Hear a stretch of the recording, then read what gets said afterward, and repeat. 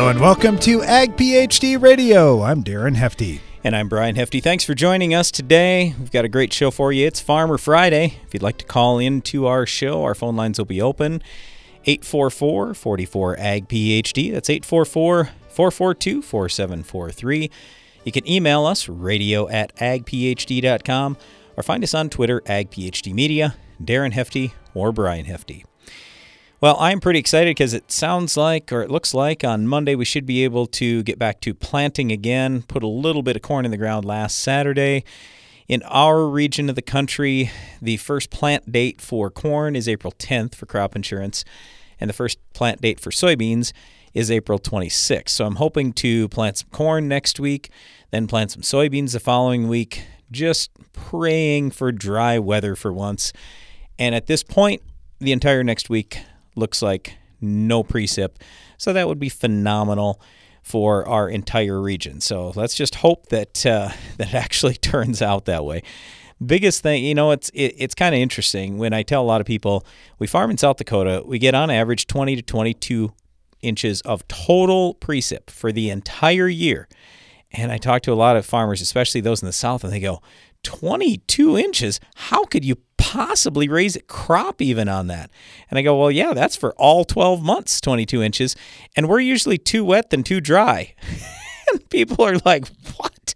How is that even possible? Well, how it's possible is we are really cold. That's how it's possible. Even at our hottest point in the year, the high temperature then is 86 degrees and the lows are in the 60s.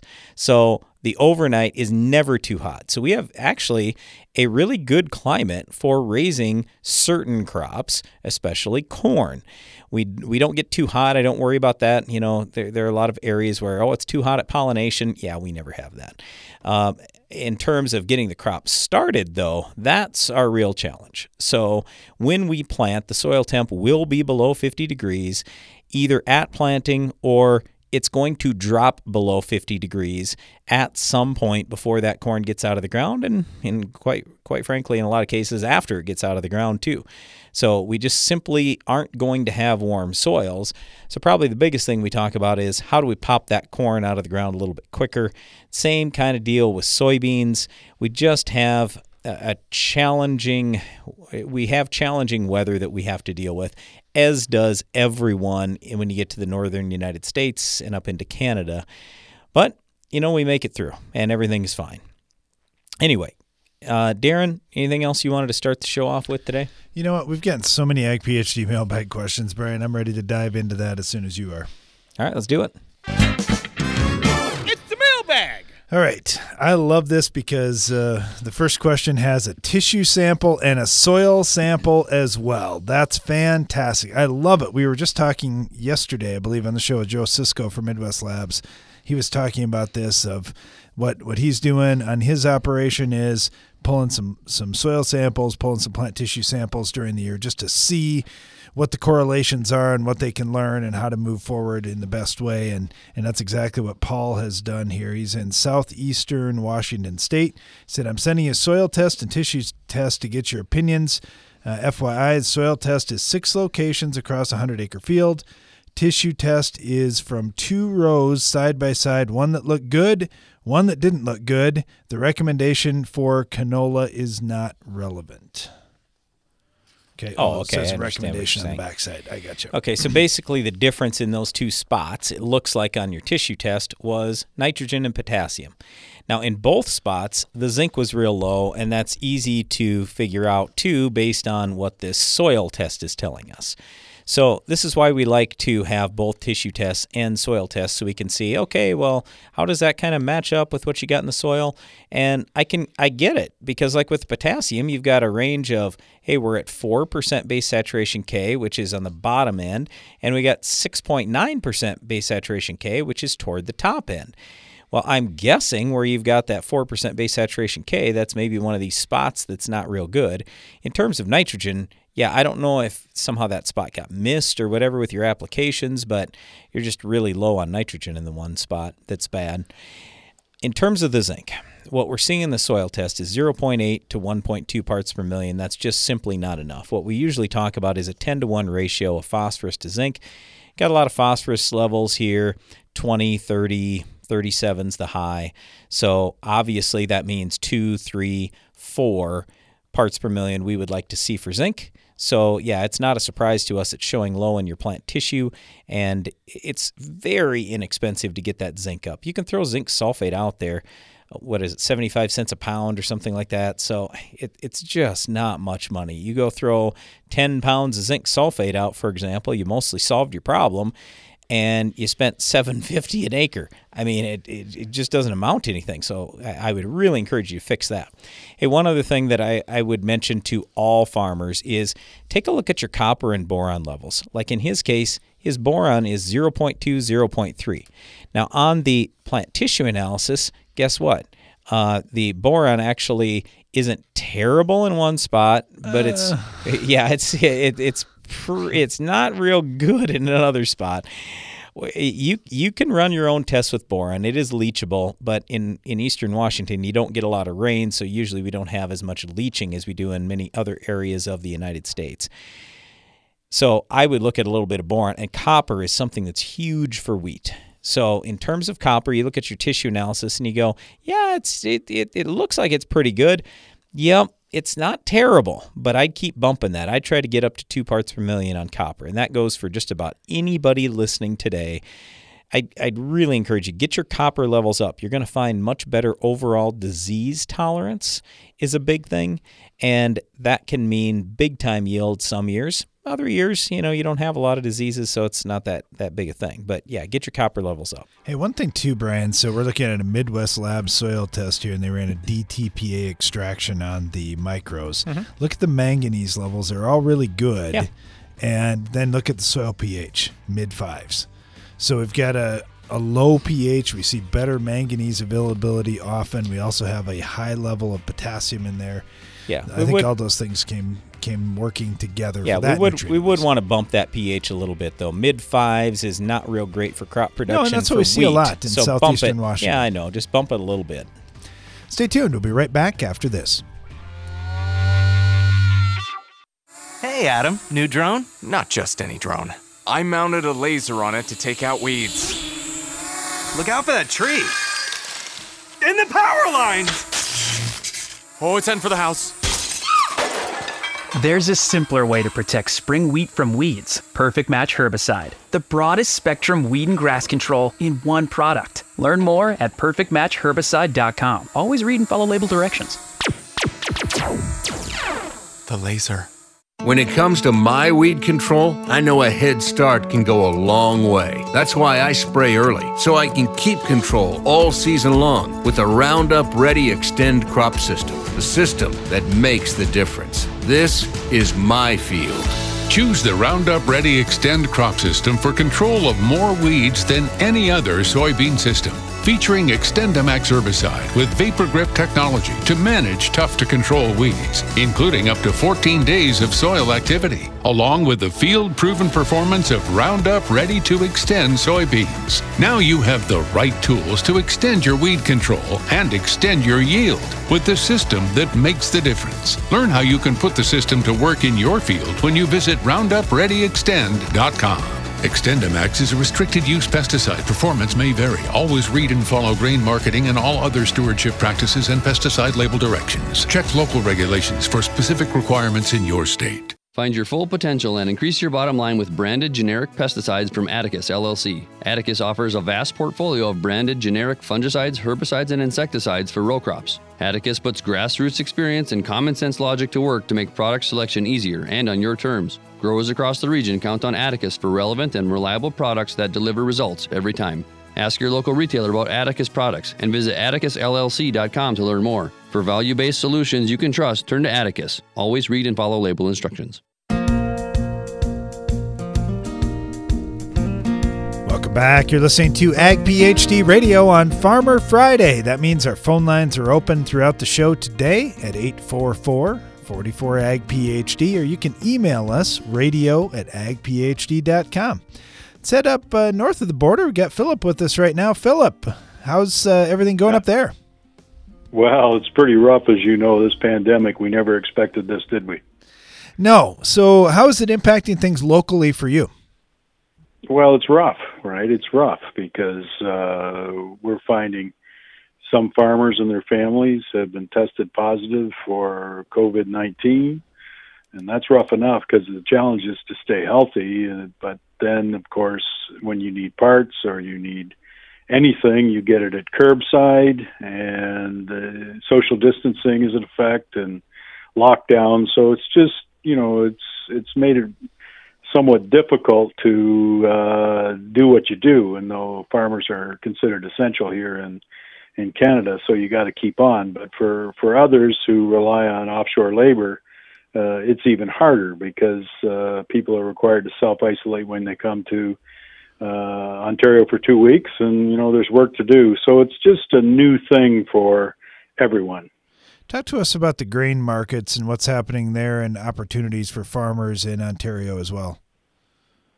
Well, as you know, with ethanol cratering along with gasoline, with people not driving, it's taken away a huge component in the corn demand side of the market, and so we've had prices that are a little bit lower than we like. The one redemption we have in Ontario, Canada, is our lower Canadian dollar, which makes our cash prices a little bit more pleasant looking than what you have in the States. But we're very similar to what you have in Michigan and Indiana and Ohio. So how is that going to impact acres that go in the ground this year? Are there going to be some acre shifts happening? The big thing that everybody's expecting, I know, is a switch away from corn just because of what's been happening in the corn complex. I'd expect about 2 million acres in Ontario this year for corn.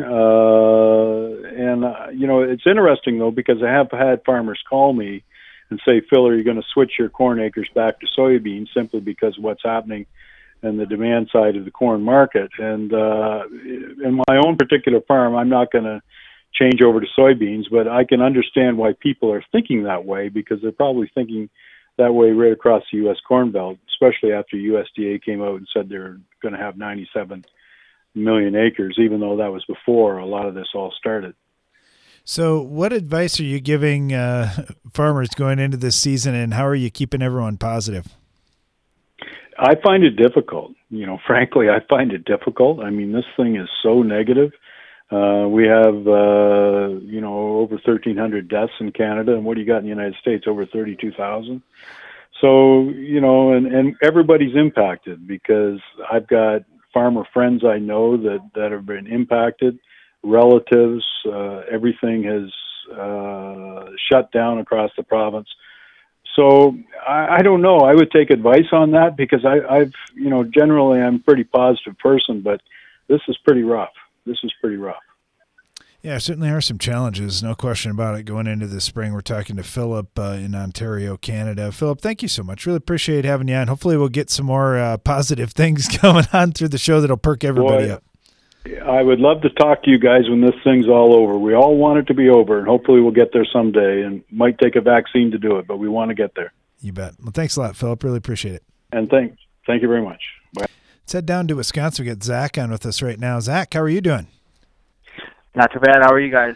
Good. Going into the spring here, how close is planting for your farm? Well, we've tried planting a few acres of soybeans already, just to see what kind of happens. But honestly, from heavy planting, probably at least a couple weeks for sure.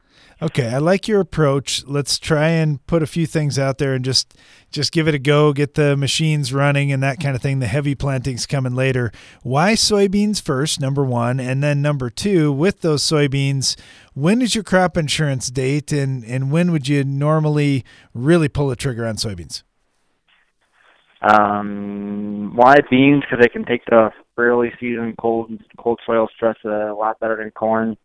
I've always seen guys down south, mid-Illinois, planting early beans just to get that extra yield bump. So I guess that's kind of why we wanted to try it up here, and we finally had a decent enough April where we could get out on the ground before without having a bunch of snow. Our crop insurance date's April 26th. I know as soon as that hits, we're going to really roll on soybeans. But, yeah, I'm kind of curious to see some of these early planted beans this year, too. There's guys in our area that already have a few acres out there just to see what happens. Yep, I think our crop insurance is right around that same age. I don't know the exact dates, but I'm not looking to do a bunch of acres. Just wanted to do it kind of a little test trial and see what happens. If they go, they go. If not, I'm only out 4 bags. So what's the difference? yeah, no big deal. Okay, so how'd the planter run? How did everything go? Did you find some things, and were you happy you got started early? Planter ran good, and I mean, we just got we got a little plot planter to do all of our little plots and stuff. We put quite a few in with Syngenta and everything like that. So we just picked that up this year, and everything was working good as I expected it, and got a few things to change up on it. But other than that, everything was good to go on that. So I was happy with that. So, what are you looking at with the plot planter? Are you just mainly looking at varieties and hybrids, or are you looking at some different treatments too? So basically this year what we're looking at is a lot of hybrids. They got quite a few hybrids coming out for 2021, I believe it is. So it'll be a lot of hybrids, but we're also going to do a couple of seed treatment trials and some fungicide trials and some fertilizer trials and stuff like that. So very interesting. Yeah, that's cool. I like the opportunity you get to do some of that stuff on your own farm and see it firsthand, maybe before everybody else. That's really neat. Well, Zach, thank you so much. Really appreciate talking to you, and good luck here heading into the heavier part of planting season coming up. Awesome. Thanks, you guys too. Brian, I got an email from Marty, and he's down in Kansas. Marty said, I put on an ounce of Sharpen and dicamba 30 days ahead of bean planting. Now, if that breaks and I start seeing some pigweed ahead of my air seeder, can I spray as a burn down Metribuzin and a Group 15 like Metolachlor ahead of the air seeder to burn down those pigweeds? I'm basically asking, will I lose some effectiveness of incorporating the Metribuzin and Dual with the air seeder as opposed to laying it on top? No, you'll increase the effectiveness. So a lot of people don't.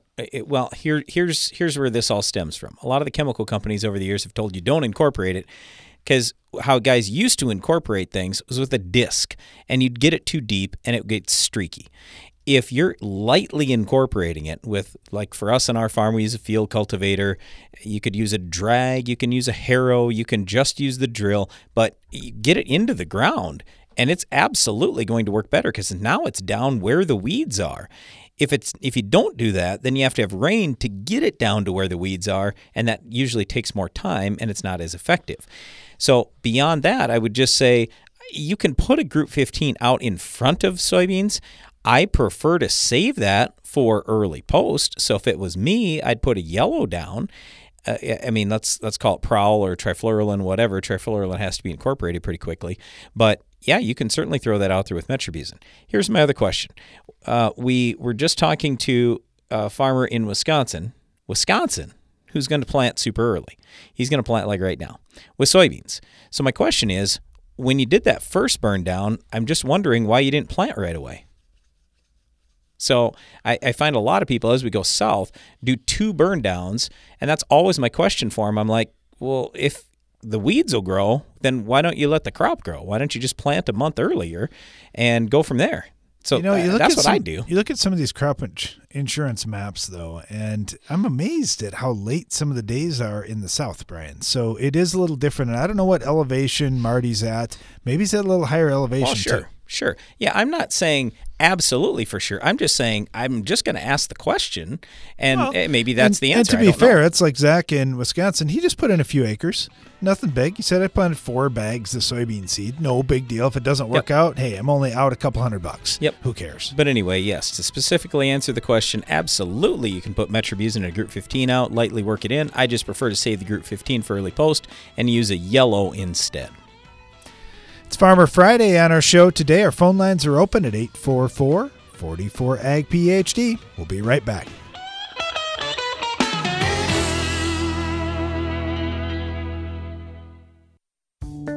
What do you think of when you hear Palmer Amaranth or water hemp? If you use Fierce herbicide in your soybean fields, you don't have to think about them at all.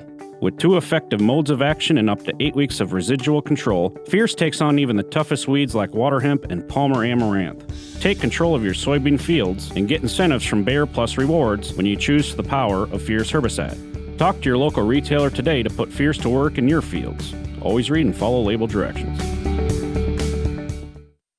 Before it's too late and white mold becomes a problem, you need to ask your seed dealer for Heads Up seed treatment. When raising soybeans in the Midwest, you know the risk of being caught unprepared. As heard on Ag PhD, there are several steps you can take prior to planting for a successful management plan against white mold. Compatible and cost-effective season-long protection starts now by asking your seed dealer to apply Heads Up to your 2020 bean seed order. For more information, visit headsupst.com. You need a powerful herbicide to fight the war on weeds. Bellum is Rotam North America's mesotrione herbicide, and it fights against the annual broadleaf weeds attacking your cornfields. Winning this battle means higher yields, lower cost to you, and maximized profitability. For long-lasting and residual weed control, check out Evinco, Vilify, and our newest mix, Rixa. For application, flexibility, and season-long control, that's Evinco, Vilify, and Rixa, powered by Bellum. For more information, visit bellumherbicide.com. That's BELLUM herbicide.com. How do you know when to run your grain bin fans? There's an app for that. With the Steps GMS app, you can manually turn your fans on and off from your smartphone. You can also configure the Steps GMS app to automatically turn fans on when the humidity or temperature is ideal to keep your grain in top quality condition. Save yourself some time and take the guesswork out of managing your stored grain with the Steps GMS app. Contact us at stepsgms.com for more information.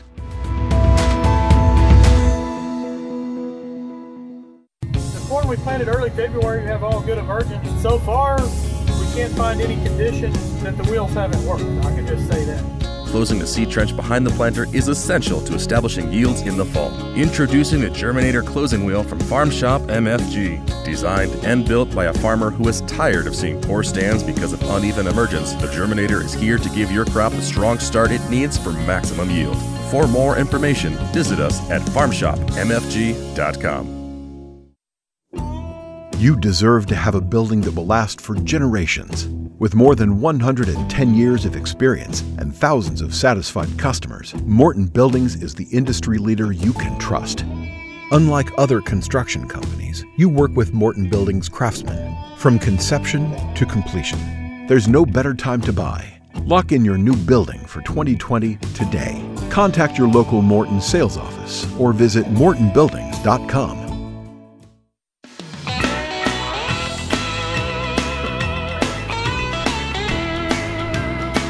Welcome back. You're listening to Ag PhD Radio, and it's Farmer Friday. That means we're taking your calls and questions all throughout the show. Have you got an agronomic question? Of course you do. You're a farmer, and you're going to put some crop in the ground here, or you have some young crop out there. Give us a call. We'd love to hear what you're debating on your farm right now, and hopefully we can help you out too. Let's head down to Louisiana next. Got David with us. David, how are you doing? I'm doing good, thank you. So what's the crop looking like down in your neck of the woods? Well, we have all our corn planted. It is up. The earliest stuff we planted is about at 8 collars. We finished side dressing that, but the rest of it is popping out the ground and going pretty good. It actually has a good start to it. Excellent, excellent. When you think about that, you got a good jump. When are you going to harvest? When is normal harvest for you on that early planted corn? The early planted corn will probably come off the last week in July, first part of August if we let it dry down really good. Yeah, and we'll cut that at about 19% moisture. So what do you do after that? Do you double crop in those acres with something? Some of them will come back with maybe a little bit of wheat or not if we'll shred down the stubble, and if not a wheat crop, maybe try to plant a small cover crop on it and just prepare for next year. Yeah, I always wonder. Time to have nothing not growing. Oh, it is, and I don't know what it's like to deal with the kind of heat that you guys get in that part of the summer too. Is that the restricting factor, that it might just be too hot for some things? For later in the year, there's a few things you can grow if you want to do a cover crop, but the heat can be a factor that time because you also have peak insect problems too. In August, you have your stink bugs hitting your soybeans, and you also have your worms that'll come out and do their damage. Yeah, we've talked to some other growers in the South about the insect issues that they have at that point. A lot of guys talk about wanting to have Tricepta hybrids or something with that above ground protection for some of those worms that are going to attack ears and that kind of thing. Do you have any issues with the early planted corn? What are your biggest concerns? No, the early planted corn is really no issues for us. Actually, our earlier planted corn was a conventional corn. We kind of stepped away from some Roundup Ready and the generic, and just going back to conventional corn on about half our acres. Interesting. And the later planted corn, we are getting the triple stack and stuff like that. But sure. I had some ground that has not been in corn in 10 years, and I was wanting to put it back and into a corn crop. It was just hard for me to pay a whole lot for, $300 bag of corn and some of your poor ground that just doesn't pay. So I found some good conventional varieties, cheaper, and I've got them in, and they look really good so far. Now, in our area, a long ways north from you, there are sometimes some premiums you can find or some different markets looking for conventional non-GMO corn. Do you have that opportunity in Louisiana? Not so much. You would have to go to the public, the person who wants to, feed a few horses or cows or something like that. But as far as on a large, not so much. We had some last year. Some people bought a little bit, but as far as a large is coming in and 18-wheelers moving it all out, none of that. Yeah, you just never know. I just always think about Louisiana. I think, man, it'd be cool to be closer to some of these ports, and maybe there'd be some different markets, and there oftentimes are, but just kind of curious on that conventional side.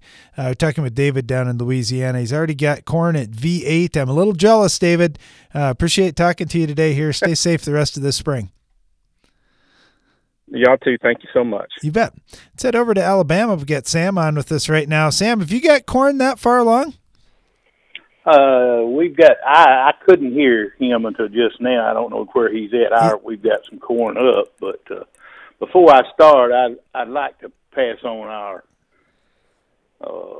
condolences and concerns for the folks in especially in our rural communities and our areas that are dealing with this virus and all the problems our country's facing right now. And our hearts go out to all of those affected, and just want to pass that along before we get into this more trivial stuff. No, I thank you, Sam. You're right. That is definitely at the forefront here. How about your area of Alabama? How are folks holding up?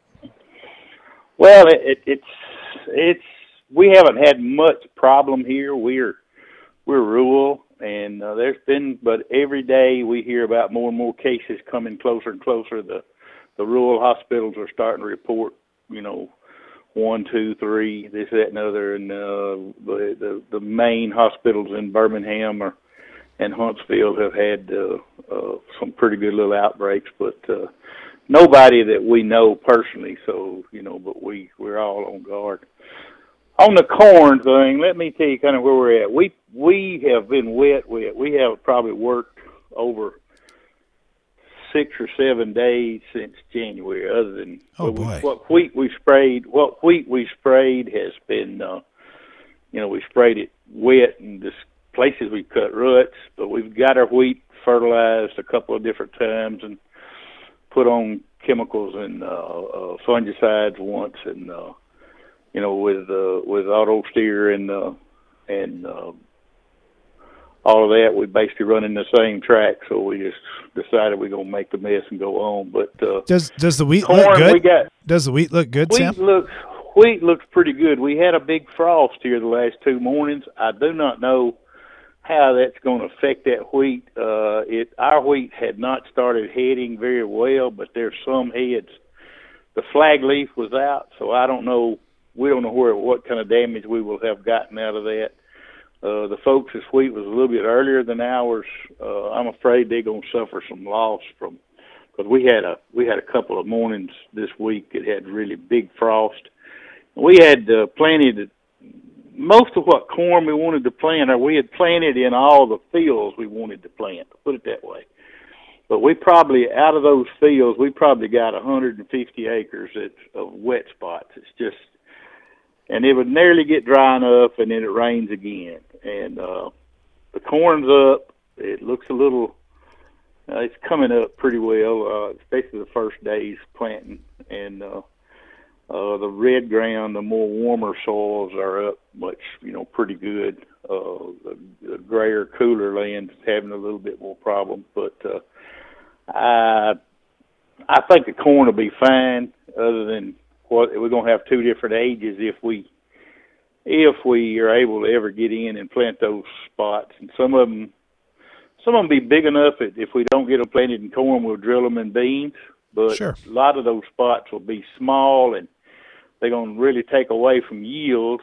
It might be a 24-row planter, and it might be 2 passes 100 feet long, and that's going to be out in the middle of a field or around a wet hole. And so it's going to be, it's just been a real tough spring to get going around here, especially in the wetter natured soils like we farm. We farm some river bottom land and some creek bottom stuff, and it's just been harder to get it dried out. Boy, that sounds like 2019 for us, Sam. That's exactly what we were facing. Just wet, and it just kept coming. Now, our long range here for the next week or two looks like we're going to be dry. So if we luck out and that's the case, we're going to be in the field on Monday rolling on planting. But yeah, it can sure go the other way too. And like you mentioned with the river bottom ground, yeah, there isn't a whole lot of forgiveness there. Well, Sam, it's good talking to you. I'm glad to hear you guys are doing good down there in Alabama. Hopefully this virus thing stays away from you. It's a bad time of year for that to be going around in these rural areas too. But I appreciate talking to you, and good luck this spring. Well, I appreciate the call, and I had actually even thought about maybe buying some of that red machinery because it's made so light. It's made so light it would probably float across these muddy. All right. This real stuff's having a little problem. All right. Well, thanks a lot, Sam. I'm glad you still have your sense of humor through all this. That's good. Oh man, Sam in Alabama's a hoot. All right. Talking about whatever you want to talk about today. It's Farmer Friday. Our phone lines are open at 844-44-AG-PHD. We'll be right back.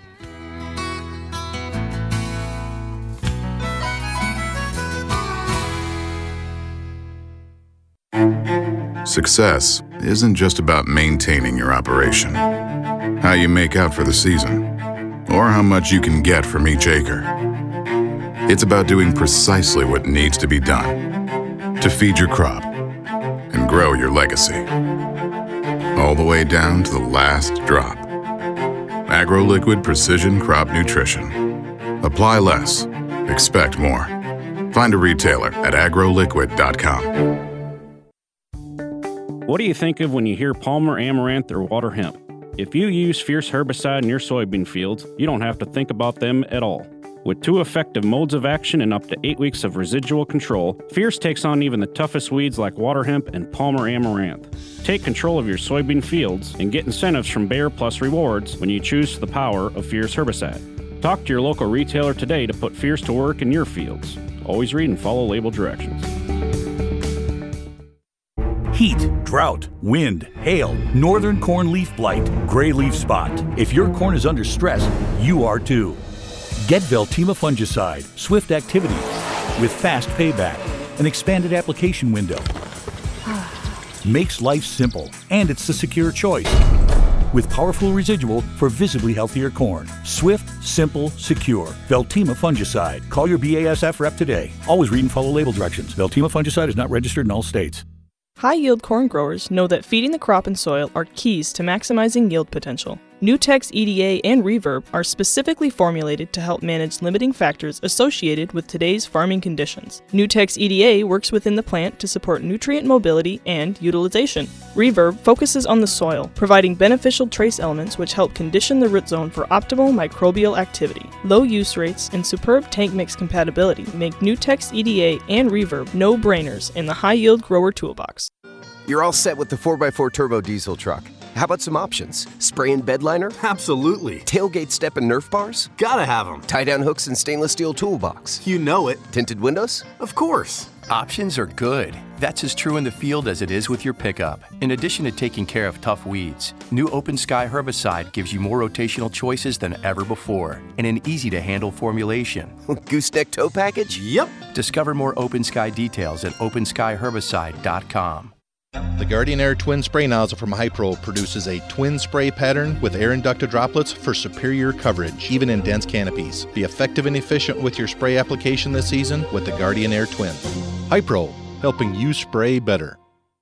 How much yield did you lose the moment you planted your seed? Introducing the Germinator Closing Wheel from Farm Shop MFG. Designed and built by a farmer tired of seeing yield loss from poor stands, the Germinator gives your crop the strong start it needs for maximum yield. Visit farmshopmfg.com.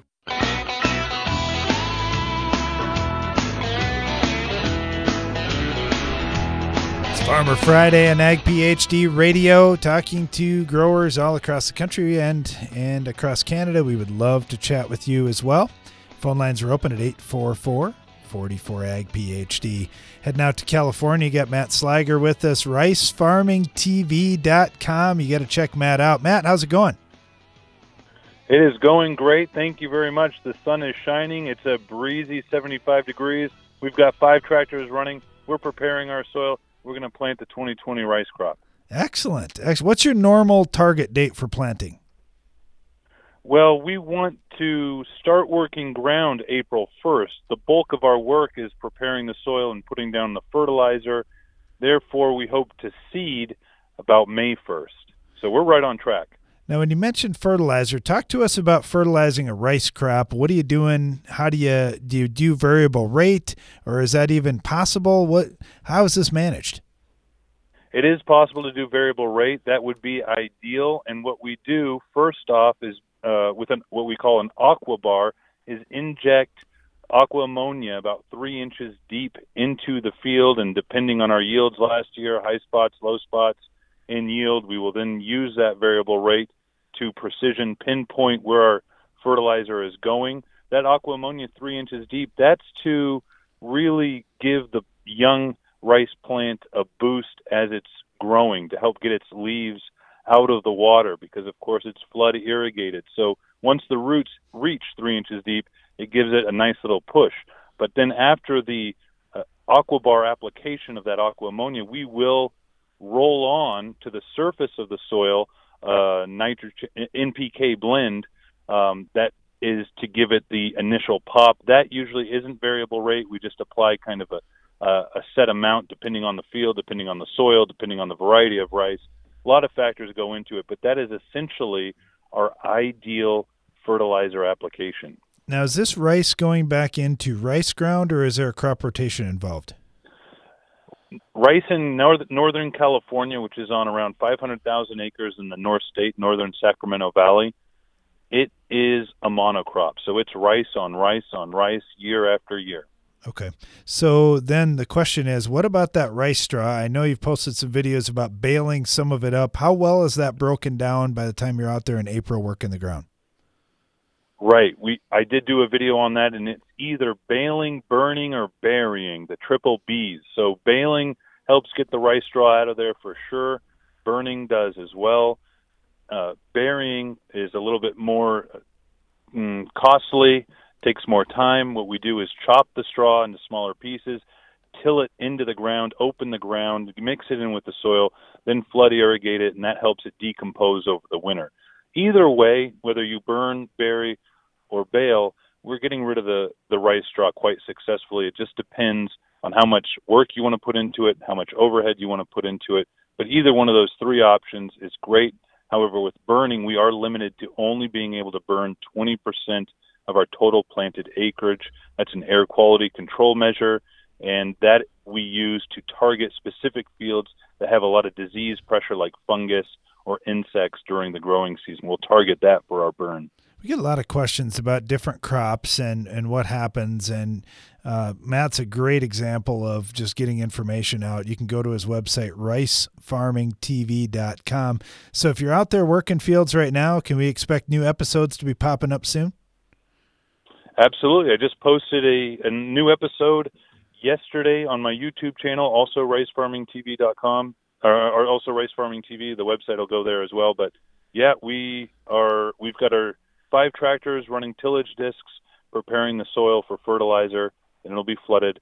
Then what's going to be really amazing in a couple of weeks, we fly our seed on. A lot of people are surprised about that, but we have the ag pilots, the ag planes that swoop down over flood irrigated fields and just fly on the seed. It's a beautiful sight. Yeah, I just retweeted a post with somebody aerial applying seed that way yesterday, and I think it's pretty interesting just seeing how some of this is done.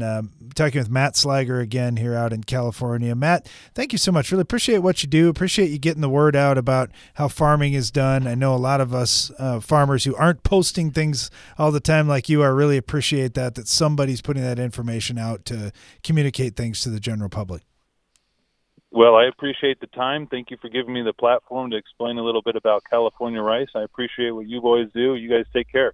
You bet. Thanks, Matt. Let's head to Oregon. We've got Josh with us right now. Josh, how are you doing? Pretty good. How are you doing? Well, we're doing well. What's happening on your farm? Just spraying some Chemfollow right now. Excellent. Okay, so I understand you got a question a little bit about fertilizing, perhaps. Yes.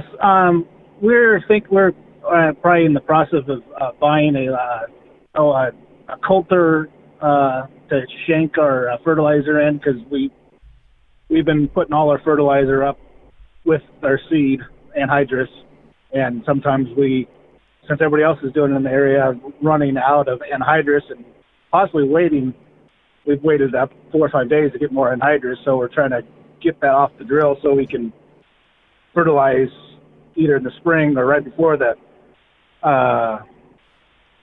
before we seed in September.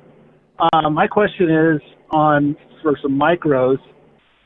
We put dry on with our as a starter, and it has some zinc in it, and I'm getting probably roughly half a pound of zinc per acre on that. And also, I was with that coulter, I was gonna put some a liquid zinc in it with some other mixes with liquid anhydrous, and I'm thinking about a half a pound of zinc, because I'm low in zinc, probably almost average 3 to 5 pounds of on average of our soil test. Is that am I on the right path of doing that, trying to build my zinc levels up, or even boron? Okay, so I guess first of all, Josh, I'll just tell you our concern with the zinc is it doesn't move in soil. It's where it basically is going to stay where you put it. If you lay it on the surface of the soil and you eventually work it in, well, now it will get down into the ground. So that's typically what we do when we are very low. Like you said, you're low on your soil tests. So we'll go out there with zinc sulfates, dirt cheap, and we can go from 1 or 2 parts per million and bring our levels up where they need to be. In a lot of cases, it's 5, 8 parts per million, something like that. So we're in roughly a 10-to-1 ratio with our phosphorus. So that's usually what we do. We don't have any issue with liquid zinc. That's fine.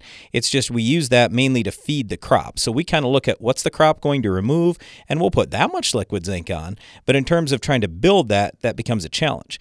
The other thing, when you start talking about deeper injection, like with a coulter, is how often are you doing this, and what are our row spacings? So where I'm going with this is if I'm on 10-inch rows or 7-inch rows and I've got my coulters only every 30 inches, that would be a concern. So, I mean, what's your situation with that? We're going to get a 15-inch coulter. Okay. We're looking to inject probably 4 to 5 inches deep, and our drill spacing's 12. Okay. 12-inch spacing. Yep, but what's going to end up happening at some point, you're going to be directly in between those rows with, and it all depends on how much fertilizer you're putting out there. If you've got a high testing field and this is only a portion of your nitrogen and a portion of your zinc, it's not as big a deal, but what I worry about is the waviness that you're going to see across the field. As far as the zinc? Yeah, so is it just zinc, or I thought you were talking about putting some nitrogen on that way as well?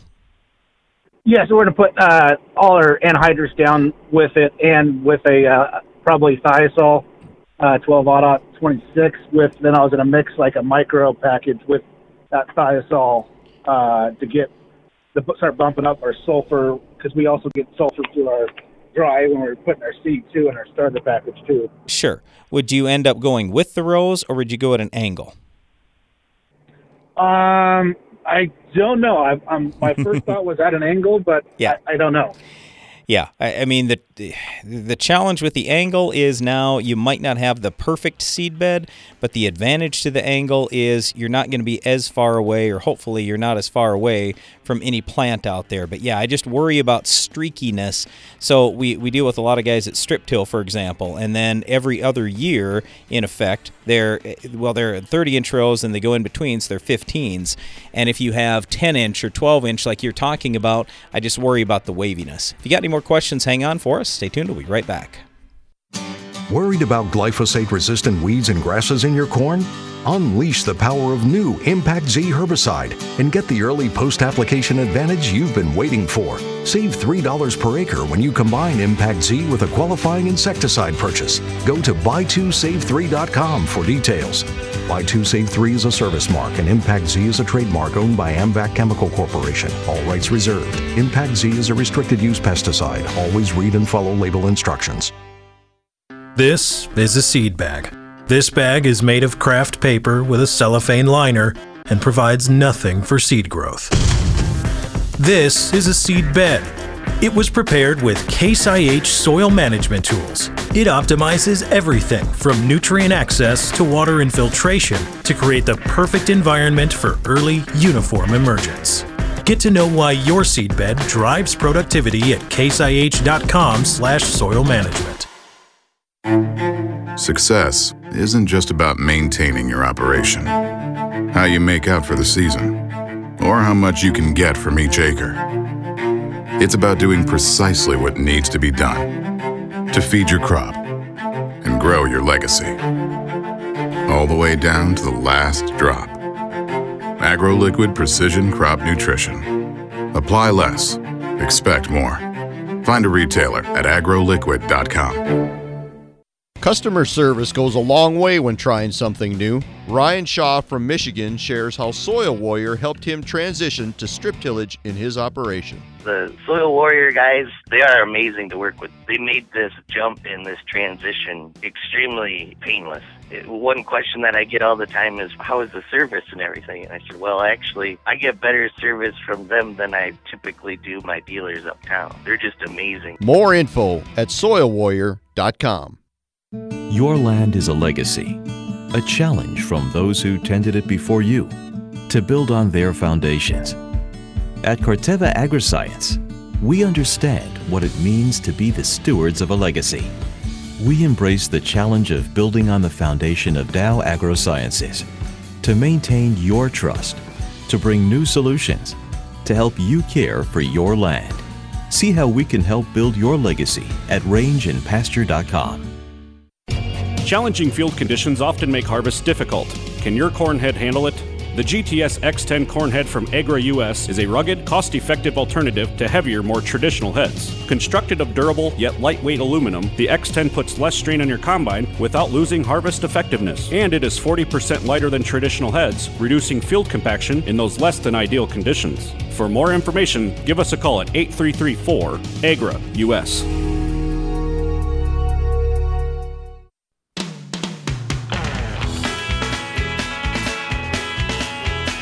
Welcome back to Ag PhD Radio. Brian Hefty here along with my brother Darren. We are live in the Morton studio today. If you've got a question for us or anything you'd like to talk about on your farm, got a little bit of time yet today, 844-44-AG-PHD, or you can email us radio@agphd.com. So before the break, we were talking to Josh from out in Oregon, and he just said he's trying to basically split things up. He's been putting anhydrous on with, or basically at planting before, wants to get it off that, and now we're looking at coulters, dropping stuff in 4 or 5 inches deep. And my concern I had just expressed is, boy, if you're going to go every 15 inches with this and your seed's every 12 inches, I'm just worried about streakiness you may end up having over the field. So a lot of times when we're in that boat, Josh, what we will do is, and we used to use a tremendous amount of anhydrous, but you're talking about shortages out there. Out here, a lot of people have just dropped it. You can't get it at most places anymore.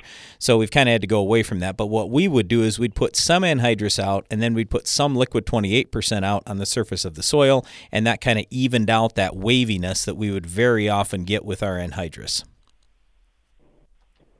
Okay. So I mean, it's just another option for you. And certainly, the other thing when it's wheat, we talk a lot about stream barring and getting some out there a little bit later. You have options, but yes, I am a little concerned about streakiness in that field. Now, coming back to answer your zinc question, if it's me and I'm several parts per million low, then I'm probably going to go zinc sulfate. But in the meantime, I'm absolutely, just like you said, I'm going to put some zinc out there. I might not go quite half a pound, but I might go quarter pound or whatever. I'm all for putting some out. So I think that's all great. And a microblend, that's great. It's just when you mentioned the word, or you said the words building my soil, we usually prefer building with dry because it's so much cheaper than building with liquid. Okay. All right. Any other questions you got?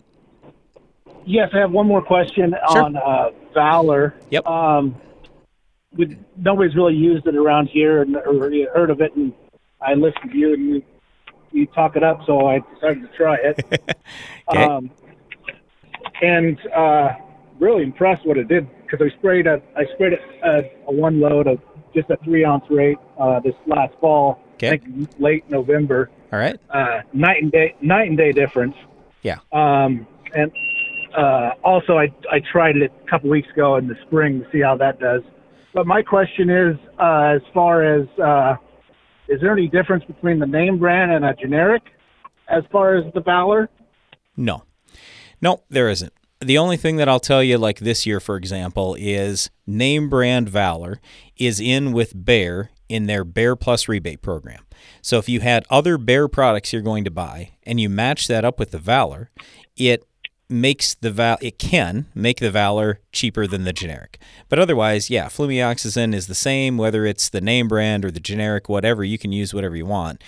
Traditionally, for the last 10 years, we've been able to buy on our own farm Valor name brand cheaper than Valor than the generic because of all these different rebate programs that either Bayer or Monsanto have had tying together with Valent. Now, the other question I had for you when you talk Valor, I assume we're talking on your ChemFallow stuff here, right? Correct. Yeah. Yep. Yeah, it's a good one. I know Darren talks it up even more than I do, but yes, we do really like Valor in that ChemFallow situation. It can absolutely hold things down for a long time. So I'm glad you saw some difference with that. Yeah, you could. There's one spot that was really heavy sheet, and it's on a steep hill, and you could tell to the spot where the sprayer slid, and there's a skip, and it's heavy cheat with no cheat on each side. I was pretty impressed with that. Yeah, I hate skips out in our field to get mad at our guys sometimes, but every once in a while I'm really happy that we have that because then you can see, I guess the herbicide does really pay. Because I know you're probably the same way as I am. I want to cut costs as much as I can, but when I see that much difference, it's kind of hard to go away from it once you see it. Yeah, and I've been letting I bought 40 pounds. And this is I had to pay pretty expensive because I bought it for 2 loads, so I had to pay a premium. But sure, now I see the results. I can probably get it cheaper. Yeah. Yep, absolutely. Valor has come down in price. The generics come down. The name brand, by the time you figure the rebate in, has come down. So, yeah, there are some good deals on that, and I would assume as you go into this coming fall or whenever you're going to do any ChemFallow stuff, hopefully you'll be able to get a lot better buy. Well, hey, Josh, thanks a lot for calling in. Really appreciate it. Thank you. You bet. All right, let's go next to John out in Maryland. John, how you doing today? How you doing? I just got the planter to stop for a second so I can talk to you and throttle it down a little bit. All right. What are you planting? Corn. All right. How you coming? It's going. It's it's been cold the past couple of days, but I don't know. John, I think your definition of cold and my definition of cold might be slightly different. How cold's it been for you? 40 degrees. Okay. I think we had frost this morning, though. I think we had frost this morning. All right. So what can we do for you? What'd you have for a question for us? So I listen to your show all the time on the SoundCloud when I have a chance. Oh, thanks. When I get in the machines, and I'll tell you, that's the greatest resource. If you're listening, you don't have SoundCloud, get it. This show is awesome, and you will learn so much. But anyhow, so I was listening to the sulfur piece. Yep. And you guys were talking about sulfur, and I got a question for you about sulfur. Sure. We're running sulfur in our dry for our fertilizer for corn. Yeah. And I know that, and then I was looking at the price of ammonium thiosulfate versus ammonium sulfate, the dry versus the liquid. Yep. And it's really not that much of a difference in my area. Okay. And so I was wondering if we changed our ratios from our dry, where we're putting out, I'm not sure, I had it written down, I think we're putting 50 pounds out pre in a dry, and then we're coming back and top dressing some out there. But the ammonium thiosulfate, it's my understanding that the nitrogen is in the nitrate form, and that's less volatile, or it doesn't volatilize as much, and I could be completely wrong on that. But I was just wondering if that's true, if we could change our ratios to run the sulfur later. That way we have less of a chance of volatilization later in the year when it gets hotter, and there's more of a chance for volatilization when we top dress. Okay, so in terms, all right, so I understand where you're going now. I'm not that worried about the volatilization with ammonium thiosulfate or ammonium sulfate in the first few days. But eventually, you are going to have some risk. It's the same thing even with urea that's the worst for volatilization. You've got 2 days and you're good. But after that, you start running a tremendous amount of risk. Now, there are ways to counteract that. Oh, go ahead. Well, where I'm going with this is if we run the ammonium thiosulfate heavier during top dress, then we can cut back on some of the UAN, which has the urea in it, and then we're getting more nitrate in our ratio later in the season. I'm fine with that as long as we make sure that our plants are fed all the way along. So in your case, you're dealing, I'm sure, with a lot lighter soil. I know you have a lot more rain. Is this irrigated or non-irrigated? Non-irrigated. Okay.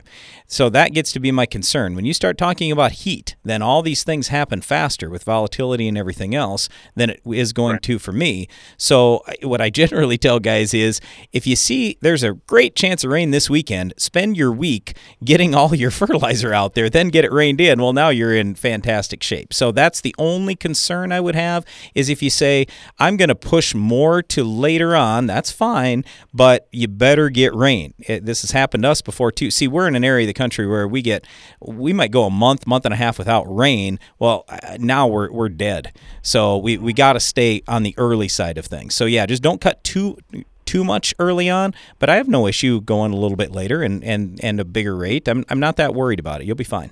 Yeah, I guess I was just asking if I could mitigate risk a little bit better by upping my nitrate ratios by using ammonium thiosulfate in my top dress and rather than and giving it just enough at planting to get enough sulfur into the plant, because they don't use much before V7.